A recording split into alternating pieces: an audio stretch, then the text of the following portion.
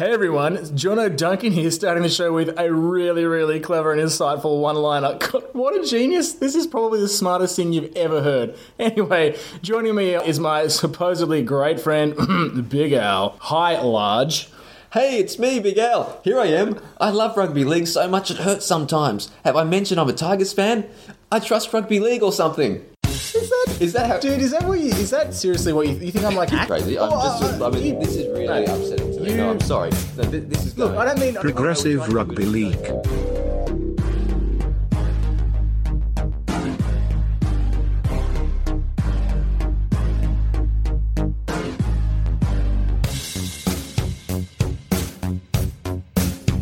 Are we good? Yeah, I guess. Let's just do this. Hello and welcome to another instalment of the Progressive Rugby League podcast, where we answer all the questions you've never bothered asking because you weren't really that interested in the first place. Jono Duncan here, Big Al to my left for those playing at home, and boy do we have a lot to chew on tonight. Women's State of Origin in North Sydney, Men's State of Origin in Perth, and a plethora of golden international rugby league nuggets from all over this crazy baking planet.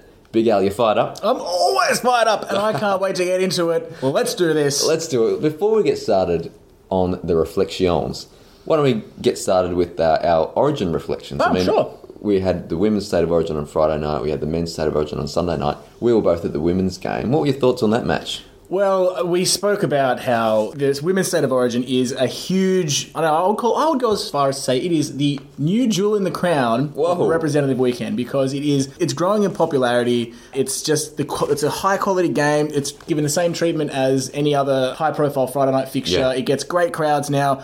Of course, this was the second showing, and it probably wasn't as good as it was the first year. I'm only kidding. You're just saying that I'm just saying that. You were there. I'm an OG Women's Origin fan, all right? You're a bandwagon supporter. But no, seriously, it was... Everything about it was amazing. Like, the crowd was 30% up on last year. Like, there was over 10,000 people there. It was jam-packed. And at that stage, I don't think you can fit more people in there. Like, it probably says a bit about what crowds the North Sydney Bears were used to getting. Yeah, but, like, that's right. I wouldn't go any higher than 10k capacity for that ground, because it was jam-packed. Well, I'm not sure if there's been a change in configuration, because I've been there a number of times where there's been at least 15,000 people there. You could fit in, back in the day, 15, 16, 17,000 people. Oh, wow. So I'm not sure if that was just really dangerous, or that's probably the... I'd say it's probably a mixture of both. Yeah, but they'd probably change the configuration as well, because you could not fit really anyone else. I mean, I agree with you. It was a fantastic occasion. It was my first Women's State of Origin. I thought the game itself was really compelling.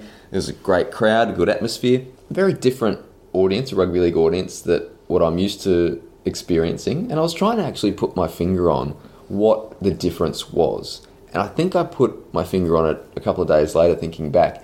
And I think, you know how we talk a lot about casual rugby league fans and trying to convert the casual rugby league fan into a week-to-week proposition. Yes. Well, I think this crowd was really full of casual rugby league fans, especially young girls with their families coming along. I sat next to a guy who was with his family who are normally rugby union fans, but they were here to support a player that they knew who was playing. So it was that sort of vibe.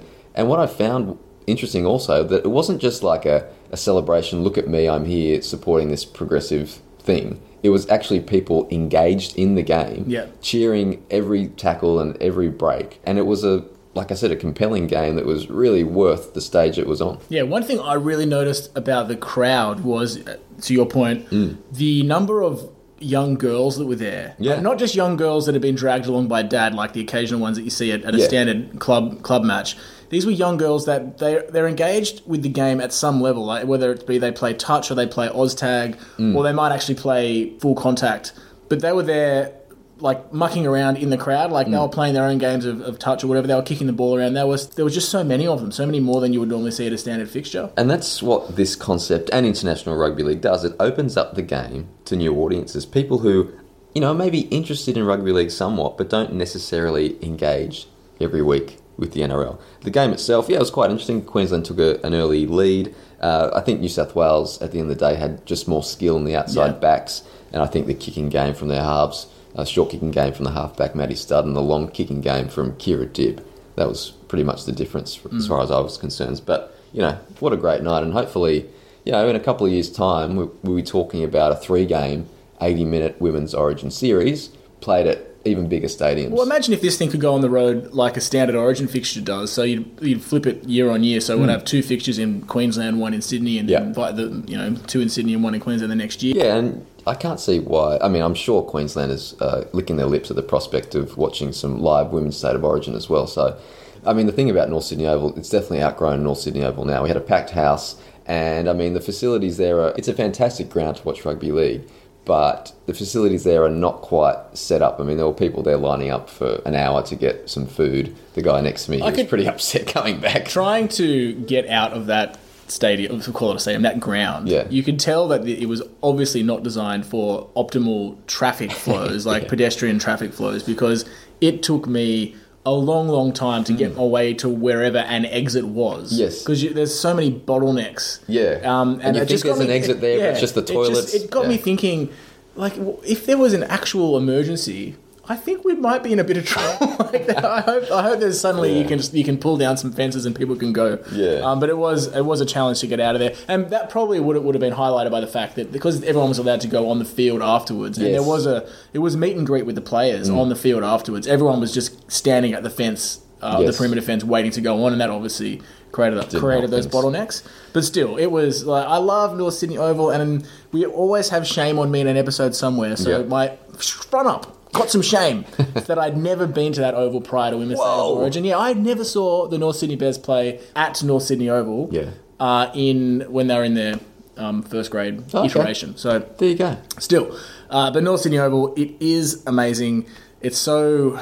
Boutique. Boutique, but it's almost inspiring. So I'm going to get quite hyperbolic here. Okay. Right? But I remember the very first time I ever went to Paris. So I caught the Eurostar from London, and I remember getting a taxi from Gare du Nord station through the streets of Paris to wherever I was staying, somewhere in the Latin Quartier. Oh, yeah.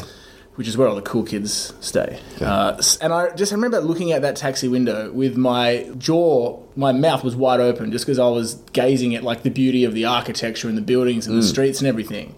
I had that same feeling when I first walked into North Sydney Oval for last year's Women's State of Origin because I'd never seen it before. Like I just knew I was going into a suburban footy ground. I didn't really think much of it. Like all I was going off was what Leichhardt Oval, which was a 1970s concrete grandstand and some toilets with no plumbing. And it was just I couldn't. It just felt so special. Yeah. And grounds like that don't really exist anymore, and it's great to get use out of them for marquee events. It is, but to be fair, I think it's probably the New South Wales Queensland Women's State of Origin's probably outgrown it. Well, let's say it was about 6,500 people year one. It's about 10,500 people year two. If you get that same growth, like what, 14, 15, like that, there's no way you can fit that in North Sydney Oval. Yeah. That would be ridiculous. That's right. Where's it going to go?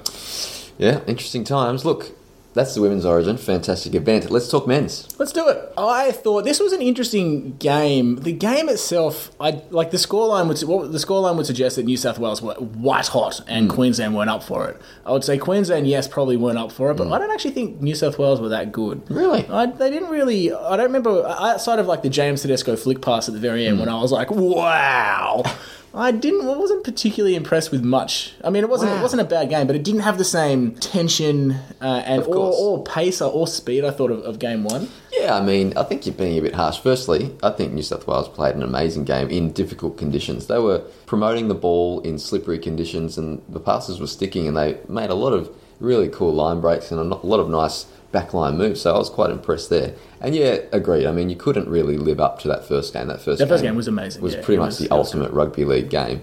And, there was a lot of things going against it. It was firstly coming off the back of that amazing game. It was slippery conditions. There was a new ground that people weren't really used to the configuration. So all these sort of things, the atmosphere wasn't quite what it would be at a Lang Park or a New South Wales. Yeah, I mean, like playing in a giant oval stadium does take some of that away. But, Rugby League now does hold the ground attendance record in Western Australia for any sporting fixture. That is pretty cool. That's awesome news. And while it was a bit disappointing that it didn't reach the heights of the first game, it's actually a good reminder that this State of Origin thing is a sporting contest. It always tends to hit the mark and hits the most amazing crescendos of tension and climaxing anxiety that you can sometimes think, is this kind of like just a script written for this sort of thing?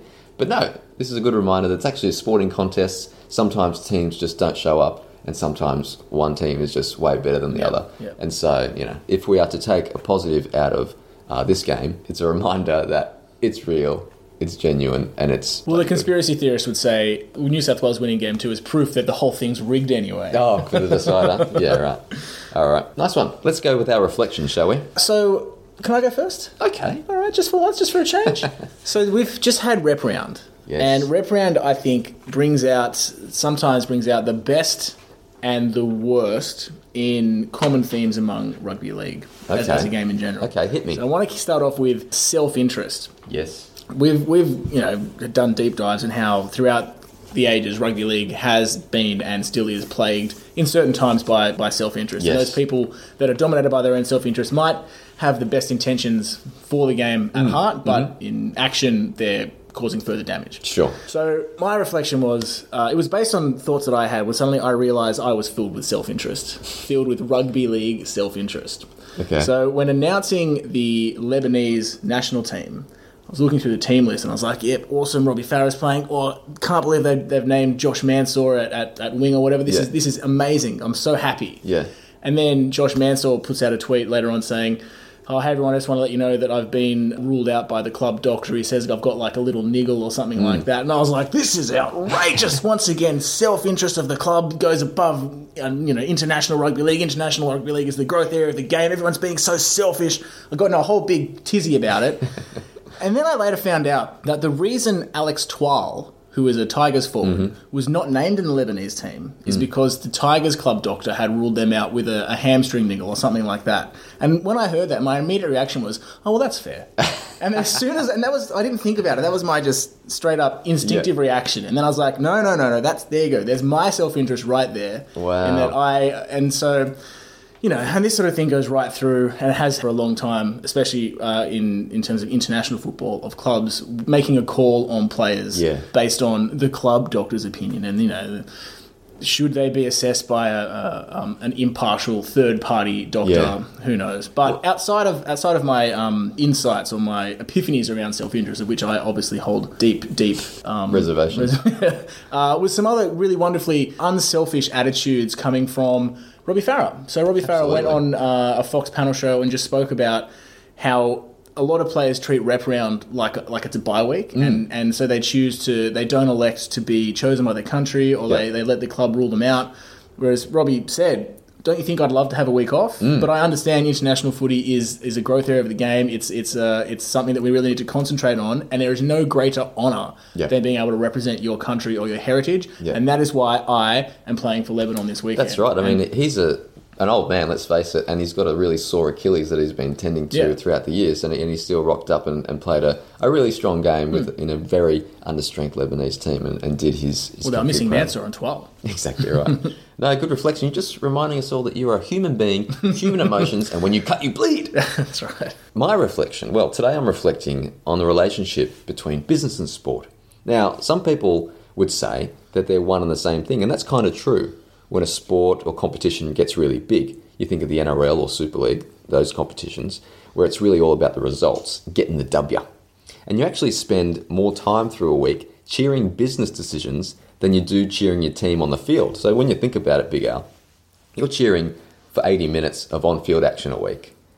But for the rest of the week, you're cheering or booing player movement decisions, marketing innovations, whether games should be taken on the road or not by your club. I often boo marketing innovations. Sponsorship deals, ball manoeuvrings, etc., etc. And that's cool. That's the way of the world. Sport, business, one and the same thing. But to me, there's still the sport, the game itself, that oasis of 80 minutes, and everything else surrounding it. And I try to keep those ideas separate, if I can, in my mind anyway. Now, we love women's rugby league and international rugby league for many reasons, but one of the attractions for me is that it still actually feels like sport. And it's a refreshing change from what can sometimes feel like a very business-like NRL competition. There's less structured footy, less wrestling, which a lot of people love about the women's footy, and maybe less absolute focus on winning. The irony, of course, though, is that our hopes and dreams for these parts of the game are for them to be essentially to become businesses in their own right, to become financially viable, self-sustaining entities, i.e. like the NRL. We want the women's game in International Rugby League to thrive, which effectively would mean potentially the boundary between sport and business becoming blurred. So I was reflecting on the weekend as Women's State of Origin and International Rugby League took centre stage for a couple of days, and it was a great couple of days. How can you grow a sport, or elements of a sport in this case, into an economically viable proposition, but retain that sense of sport that draws us in the first place? And it's probably also relevant for an established competition like the NRL. How do you keep the sport side of things prevalent? I think one thing to acknowledge is that sport and business thrive from different conditions. Sport, the actual game itself, thrives from uncertainty, unpredictability, chaos even, not only in terms of results, but the way the game's played. People tune in to see not only who wins, but how things will pan out. If the events within a game are certain, predictable, then what's the point? Business, on the other hand, thrives from certainty. You always hear captains of industry complaining to the politicians, give us policy certainty and we'll create those jobs for you and make a mint off you. I suppose I'm saying my concern maybe is when sport and business become one and the same thing and winning is the be-all and end-all, it risks becoming predictable and stale, just another product. I don't want my sport to be a product. I want my sport to be a sport. Is it just me, Big Al? And so I guess my reflection is a question. How do we grow women's and International Rugby League into the thriving proposition we all want them to become without losing those refreshing elements of those games which are piquing our interest? That is the age-old question. So, essentially what we're saying here is like, how do we have our cake and eat it too? I hate to, I know it's an old cliche, but we all know that for a game to strive and succeed, it needs to attract commercial support. But as you bring in commercial support, you need to sacrifice some of your... You need to lose your innocence a bit. You get different interests, I suppose, or more stakeholders that need to be pleased in certain ways. And, if you're just taking the NRL competition as an example, there are certain things that we'd love. We'd love for all football to be like one game on a Friday night and then the rest of it to all be played on Saturday or Sunday afternoon. But you have to appease a broadcast schedule. You need to give your major investor ratings to attract advertising revenue and all that sort of stuff. And I suppose also along those lines, sponsors will only come on board to winning clubs, clubs that are winning. And so I suppose, when we want to see sparkling rugby league and winning is secondary, but really sponsors are like, well, I don't really want to put my money into something that is losing, a losing enterprise. Well, I think it's the notion, and I would say the foolish notion, that the only way to succeed is to win, when that's not the case at all. You could not necessarily win a premiership, but still play a brand of football or have fan and community and media relations that bring in fans and engage your fan base. So that's true. It's just that everybody is just blind to that. To succeed, I need to win. And yes, like that will... Winning will give you some kind of success, but that doesn't have to be the be-all and end-all. And doesn't mean you need to sacrifice everything else to get to that. Yeah, and perhaps I'm being condescending to, maybe the women's game by saying, oh, look, why don't you keep those, romantic elements of the game, no wrestling. And, they could really just fire back and say, well, we want to develop, and if wrestling becomes part of the game, we want to win. We want to win the competition, and that's how you create competition between clubs. You strive to be the best and all that sort of thing, which obviously brings in sponsors and makes it a self-sustaining exercise. So maybe I'm being patronising when I'm saying, keep it refreshing. Well, I mean, wrestling may not necessarily ever come into the game. I think the tagline of the WNRL or the Women's State of Origin is like same game, our way. Yeah, and right. It might be that's just the way that women will play the game, based on a whole different range of factors. Yeah, right. But I mean, the matter of fact is, it's growing in popularity. It is taken really seriously by those who play, and it will inevitably get more and more. I mean, it is professional already, but it will get more and more specialised. Yeah. And look, when I probably sound like I'm complaining about something like the NRL, which is a massive competition, and I'm sort of dubbing it big business. I still love the NRL, no matter that it is a massive competition and all that sort of thing, and I will love Women's Rugby League and International Rugby League if and when it becomes massive as well and maybe loses its refreshing angles. So Don't get me wrong, listeners. Okay, reflections done. Well done. Thank you very much, Big Al, and thank you very much, Jono Duncan. Okay, it's time for the mailbag, shall we? I see you on the other side of the interwebs, and you fill me with intrigue. You know I speak 2 languages. And one is rugby league. So talk to me, I ain't one to brag. I just wanna open that PRL mailbag. Just wanna open the mailbag. Just wanna open the mailbag.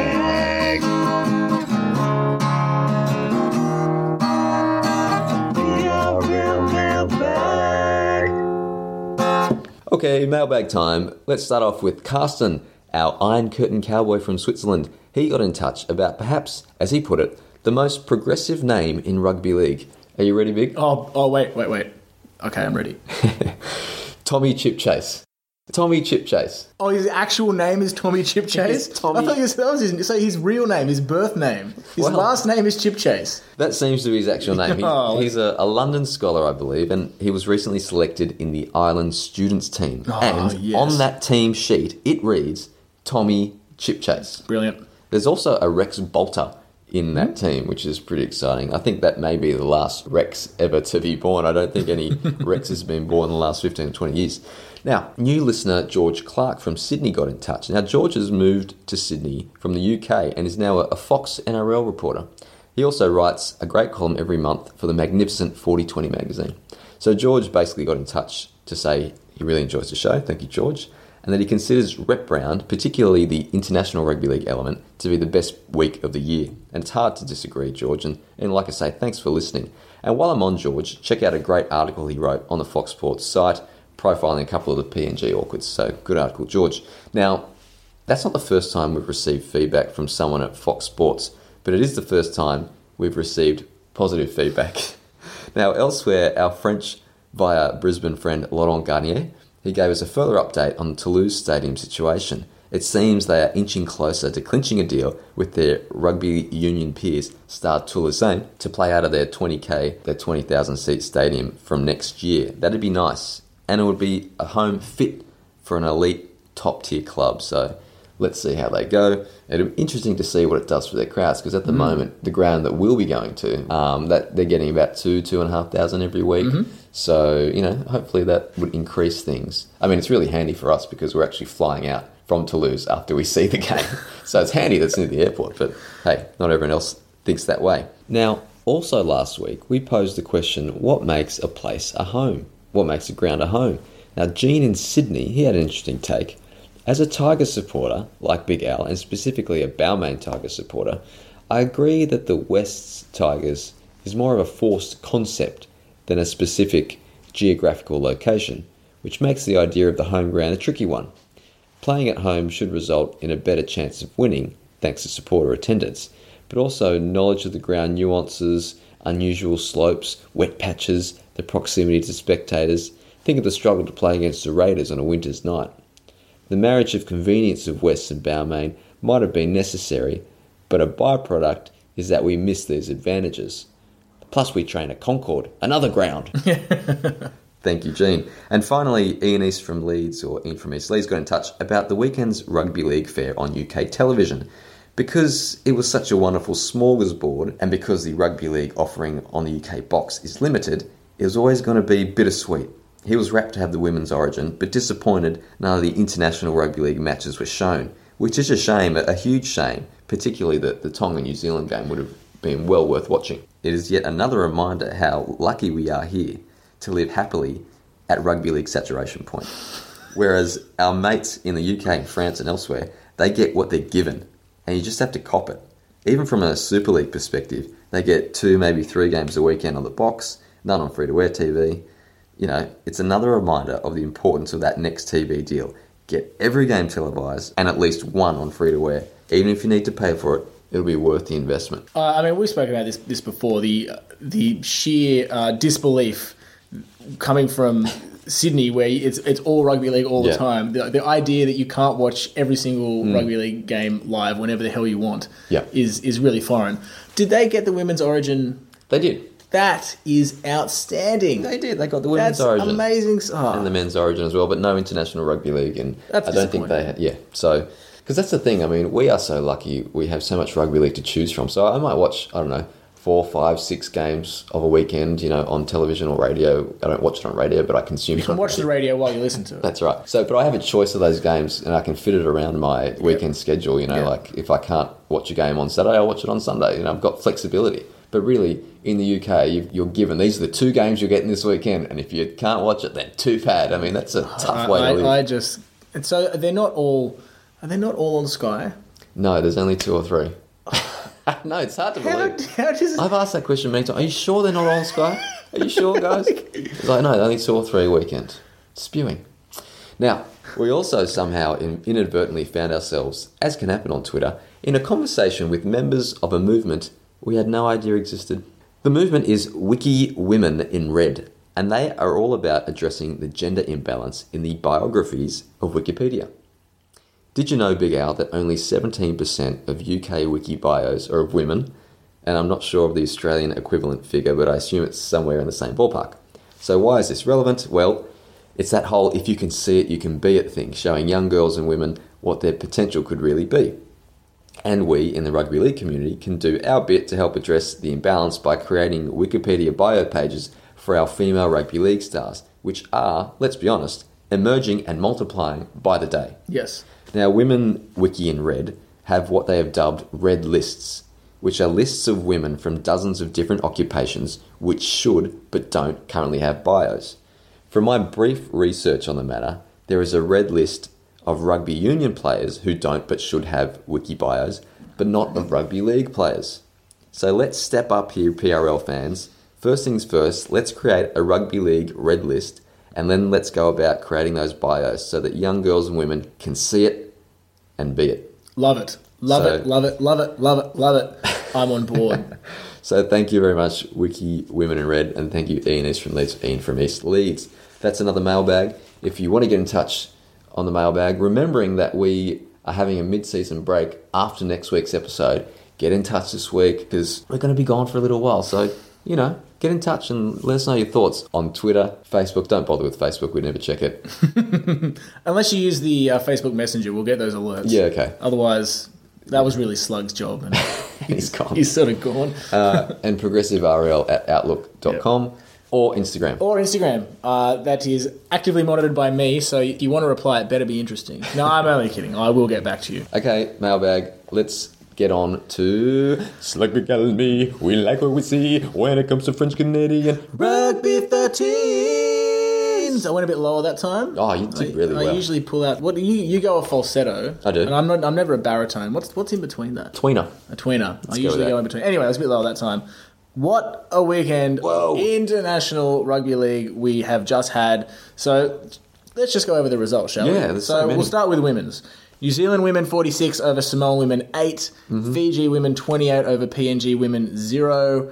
Italy women 26 over Serbian women 0. And then in the men's, we've got New Zealand 34 versus Tongan men 14. Fiji men 58 over Lebanon 14. Samoa 24 over PNG 6. And then in the World Cup qualifying stakes, Cook Islands 66 over South Africa 6. And then in friendly internationals, Jamaica 26 over USA 24. In Kingston, Jamaica, the first ever rugby league test match in Kingston, Jamaica. So there we go. So that's in preparation for Rugby League World Cup 2021, the Reggae Warriors. And then in English wheelchair rugby league, in a 2-game series, England against France, we've got the English coming on top in game 1, 32-25. With the French coming good in game 2, defeating them 50-45. And of course, in wheelchair rugby league, there's a World Cup in parallel with the men's and women's World Cups in 2021. And I think France are the world champions at the moment. So a very big competition there. So yeah, what a weekend. What a darn weekend.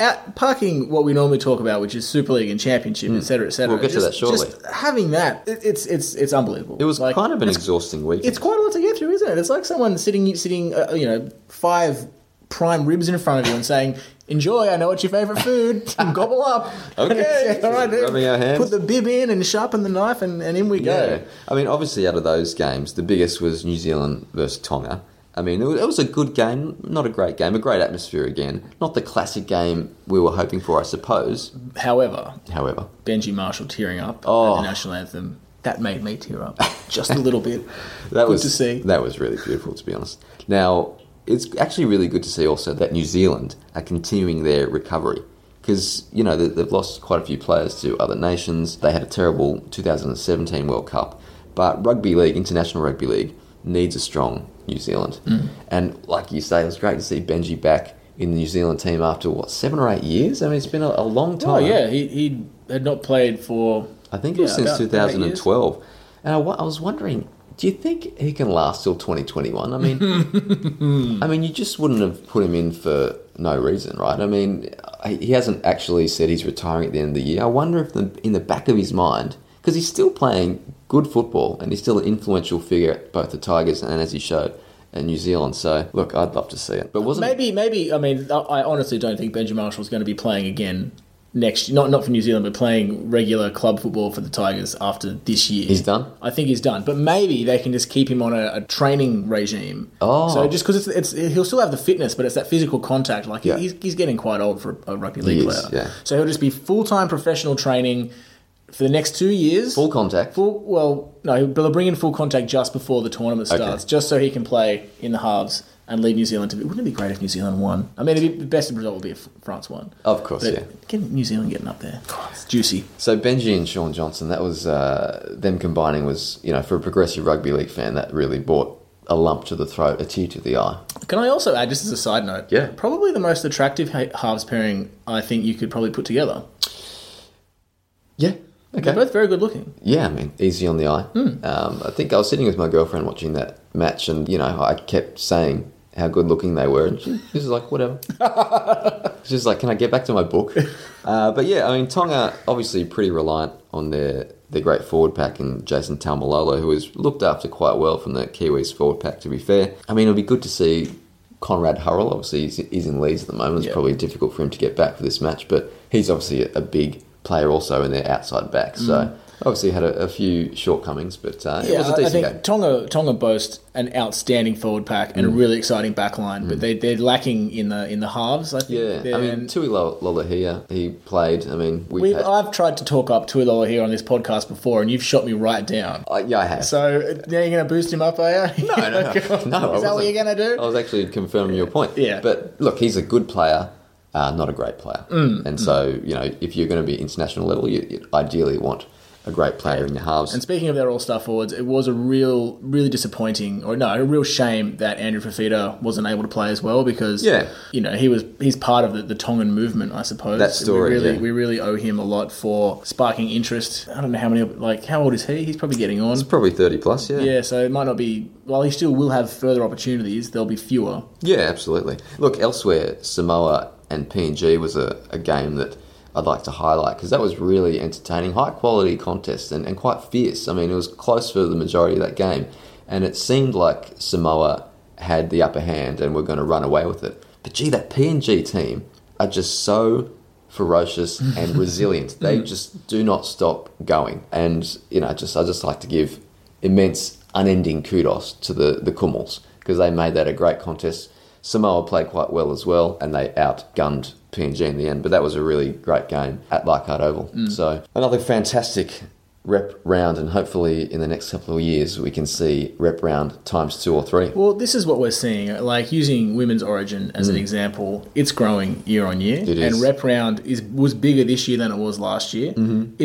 I predict it's only going to get bigger. Yes. And you might get more and more countries being able to come and play in that window, and interest is going to grow, and we're going to have more prime rib to munch on. It's just going to be so tasty. Leave space. So tasty. So skip breakfast, skip lunch. Yeah. And because you got a big meal ahead of you. All right, let's go to Clubland. What happened? So let's start with Catalan. It's disappointing news. They've gone down to Hull FC in a big way, 50 points to 10. Wow. I know I said a couple of weeks ago that in the Super League, if you don't get 50 put on you, you're not living. But when you continually get 50 put on you, I mean, that's maybe you're living a bit It's too nice hard. to hear they're taking your advice. But I guess this goes down to, like, Catalan are an enigma. Like, you just can't pick them because sometimes they play really well, other times they get massive scores put on them. It's been a bit of a roller coaster this season. Well, it's a big shame because it was another heavy loss and another heavy home loss. And a shame because it was one of their biggest crowds of the year, a 5-figure crowd. On a positive note, if we can go there, it was an improvement on their last loss to Hull FC, which was 51-8 in the Challenge Cup. So that is, from my calculations, a 3-point net gain. Excellent, well done. There's always a silver lining.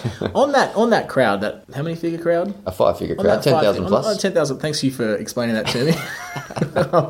Was it due to away support? Yeah, I'm pretty. Yeah, so Hull FC have great away support, and I think they took 1,500, 2,000 people there, so that helps. Wow. The average normally is about 8,000 Catalans. So yeah, the great Hull FC support Good on probably tipped them over 10,000. Okay, good on them. And they got it was a worthwhile trip for them. They got the W. Yeah, very good. And that's what it's all about, getting those W's. Apparently. To wash down that horrible, awful news, I'll give you a nice little sweetener. Okay. London Broncos 26 over Hull KR 24. The Wow. battle of the bottom. Wow, this is a high quality game for a relegation scrap. They were obviously both on 12 points heading into that match, equal last effectively. And look, I've been saying how good London have been considering their squad are essentially championship players. But maybe it's time to reframe that narrative. I mean, Danny Ward has turned this team from a bunch of championship players, really, into a Super League team. They've won 3 in a row now. They're third from bottom. Only 4 points out of the top 5, just quietly. Look, Danny Ward, in any competition of rugby league, is Coach of the Year. You can stop the fight, stop the votes. It's Danny Ward, Coach of the Year.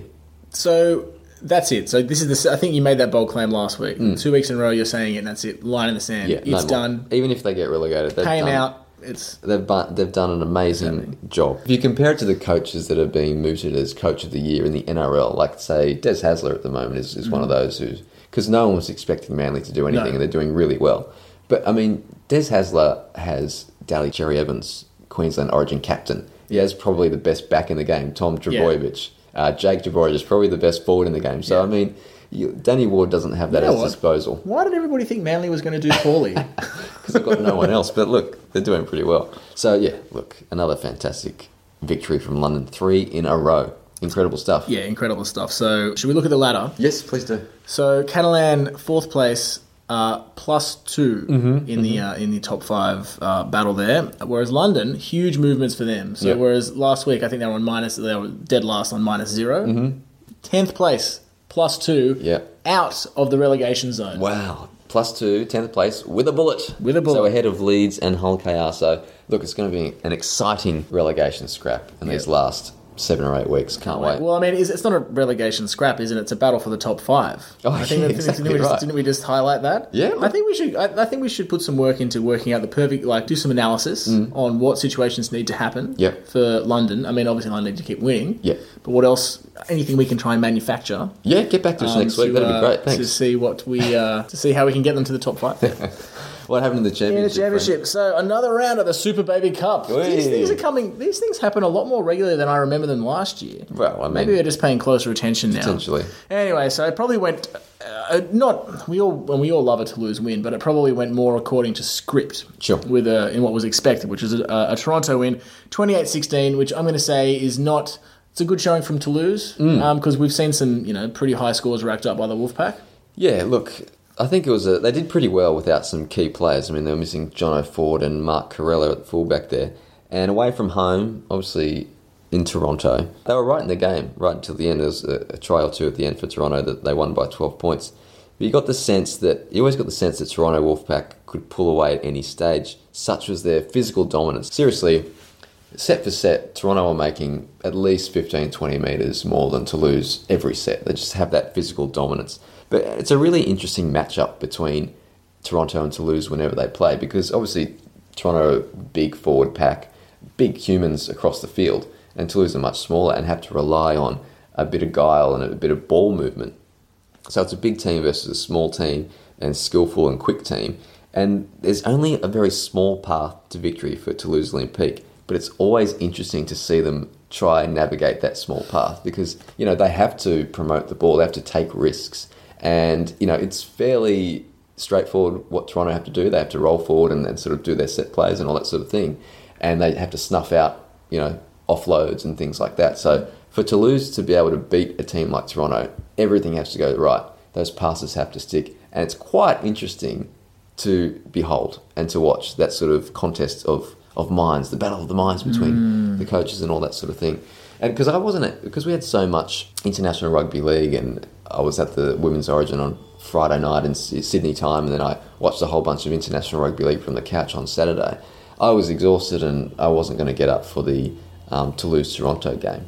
But then Saturday night or Sunday morning, 3 p.m, these people come home making a racket, in my apartment complex, and I'm like, oh, what is going on here? I'm trying to sleep here. And then I think to myself, it's 3 o'clock. I wonder what time the Toronto-Toulouse game. And then I'm like, no, I'm not going to get up and watch it. I'm just going to go back to sleep. And then, of course, once it's in my mind, I could not stop thinking.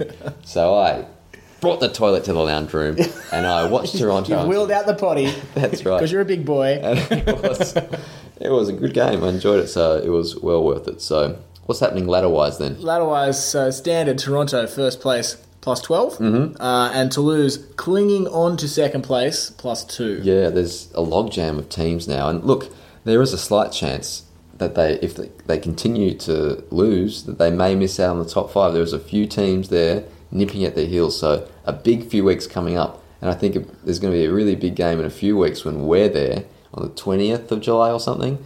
They'll be playing Sheffield, another top 5 contender, at that ground, right by the airport. Thank you very much. How very convenient. Very convenient for away supporters. Look, that is a fantastic International Rugby League update. Before we finish up on it, I want to talk about English Women's Rugby League and another record crowd for the Castleford Tigers women's team in their Challenge Cup contest versus the Bradford team. They won 48-8 in front of 1,500 fans. Can anybody beat the Cass women? Well, it remains to be seen. It doesn't look like it at this stage. So, another record crowd. Well done. They keep promoting that game. They're standalone fixtures, and people are forking out their few quid they're into to it. watch this really good team. And the Challenge Cup semi-final draw has been made, and it's going to be Castleford versus Wakefield, local derby, and Leeds versus St Helens. So, that should be fantastic. Elsewhere, the French Championship, we had the semi-finals over the weekend, and it was Saint Estève Catalan 38-18 over Lesignan, and the other semi-final, Carcassonne 20-18 over Le Mans. Excellent. I'm a huge Carcassonne fan. So am I. So on the 29th of June, this Saturday, I suppose, it's the final between Saint Estève Catalan and Carcassonne. It's the replay of the French Cup final, the Lord Derby Cup, which was won by Carcassonne a couple of weeks ago. So, now, bit of revenge, perhaps. We're going to Carcassonne. We are. Wouldn't it be awesome if they just delayed that game by about 2 or 3 weeks? Do you reckon they do that for us? Well, can we throw it out there? We're a pretty big deal. Apparently. Now, I just want to also mention, this is courtesy of the Twitter feed of Catalan Media, wonderful man who gives all sorts of information on French Rugby League. In Elite 2, which is, I suppose, their reserve grade competition, they had the final last week. And look, I don't have the result with me because I couldn't get past this fact.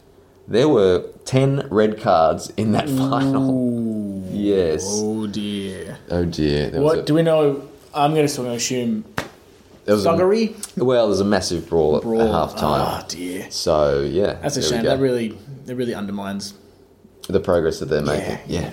Oh, well. Yeah. I assume they're making progress. Yeah. Well, that is another wonderful French-Canadian Rugby League update. Let's bring it home. Let's do it. Let's do it with the Prog Moms. Prog Moms. So I'm just going to keep riffing off what I've been going on all episode. Women's State of Origin. Okay. My progressive moment is its growth. It's relentless growth. Yes. And the fantastic results it's already had. I mean, I think I already mentioned every single of these stats at the top of the show, but the crowd grew by 40%, I think, something like that. Ratings were up, and it's also being shown live in England. It's just fantastic. Like we spoke about the fans that it attracts, how it helps re-engage with women, both young girls that are currently playing or on the sides of playing, as well as their parents, and it just brings a different crowd to the game and shows how amazing it can be. And I think everybody's attitude towards it, again, highlights the things that people people that aren't in the game may assume about a rugby league fan. We were both at the ground, and everybody was into it. People were chanting, New South Wales, New South Wales. The crowd was all up, making... Were you chanting New South Wales, New South Wales? No, I was chanting rugby league. Yeah, But I was chanting. I thought I heard that. I was chanting nonetheless. Yeah, well done. Look, that's a good prog mom, and I don't want to rain on your parade because I agree with everything you've said. But the famous Jono Butt. Last week, listeners will remember that you had a pretty piss poor prog mom. That really wasn't a prog mom. You were just regurgitating what you said earlier in the show, and and you promised to have 2 prog moms this week. I don't think I promised anything. I think you just directed me to, and you know what? I don't take orders from anybody, man. Well, let me just say, this is a good prog mom, but I don't know if it's a prog mom because we have just stuff I've already said. So this is my. If this were an essay, that would be the final paragraph. Yeah, pretty much. Here's all the things I've already said. Regurgitated. In conclusion, look, maybe I'm being a bit harsh, but next week I expect 4 prog moms from you. All right. I'm outraged. But in saying that, I agree with everything you said, and it was very eloquently put, so thank you very much. You're a great human being. Look, my prog mom comes from that Castleford game versus Bradford, the Challenge Cup. This was an amazing move, because one of our pillars of rugby league, our first pillar, is chuck it around, entertain us. And here was a movement by a lady called Georgia Roche, which was something to behold. She gets the ball about 35 metres out, takes it from dummy half, steps past one, puts in a chip, not any kind of chip, a nice high chip, those old school high chips. She competes for the ball with the fullback, takes it on the full, shoves past 1 or 2 and scores under the post. Beautiful. That was just an amazing piece of skill by Georgia, who I think is the Woman of Steel from last year as well, the incredible player, English international as well. So that was my prog mom of the week. And I was going to add Benji's tears as another prog mom, but since you already said that. That counts. So if just plays throughout the weekend count as prog moms, can I say James Tedesco's flick pass? No, you already said that. To ice the game for State of... Did I say that? You said that at the start of the show. I think I said that in pre-record chat.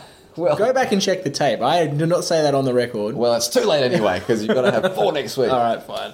Goodness gracious me. Whatever you say. Alrighty. Look, it's been a wonderful... We all know who pulls the strings around here. Look, it's been a wonderful week in Progressive Rugby League, in International Rugby League, Women's Rugby League, and all of the above and below. So thanks for your time, and until next week, Rugby League, hold me and see ya! Both of them. Yeah, why not? All right, see you folks. In Rugby League, we trust.